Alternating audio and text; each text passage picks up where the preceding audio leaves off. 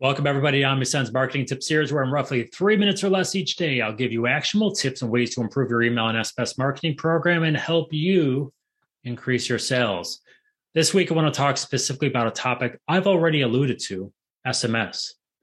I want to explain why SMS is so important for e-commerce brands today. Last year, I was saying that if you're not using SMS by this time next year, you'll be behind.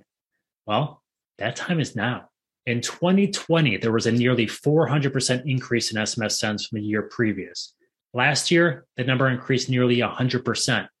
When it comes to automated SMS, last year, brands increased their automated SMS sends by nearly 260%.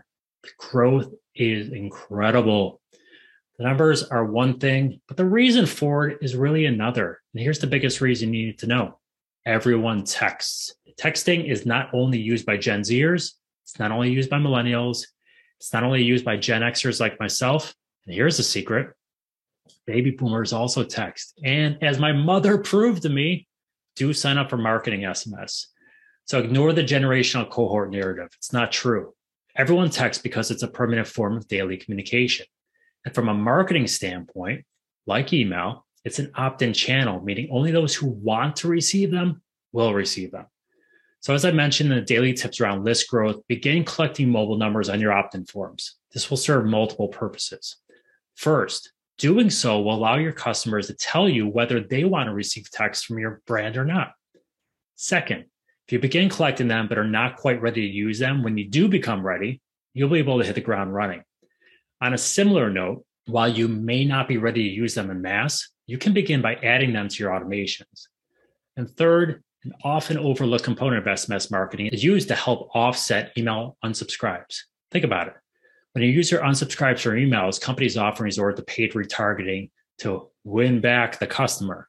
Having another one-to-one opt-in channel to communicate with them through can reduce your targeting costs. Now, SMS is not a young person's game. It's an everyone's game, and the impact can be huge. On a previous episode of the Card Insiders podcast, I spoke with the owner of Divatress about their SMS program.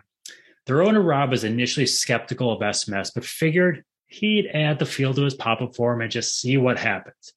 In 8 months, he grew his SMS list to 70,000, 13,000 of which are SMS-only contacts, no email. They've generated 123,000 in sales through the SMS channel in those 8 months, and it now makes up 7% of their marketing revenue. Want to grow your sales? Start by growing your SMS program. So join me tomorrow and I'll explore types and use cases for SMS messages.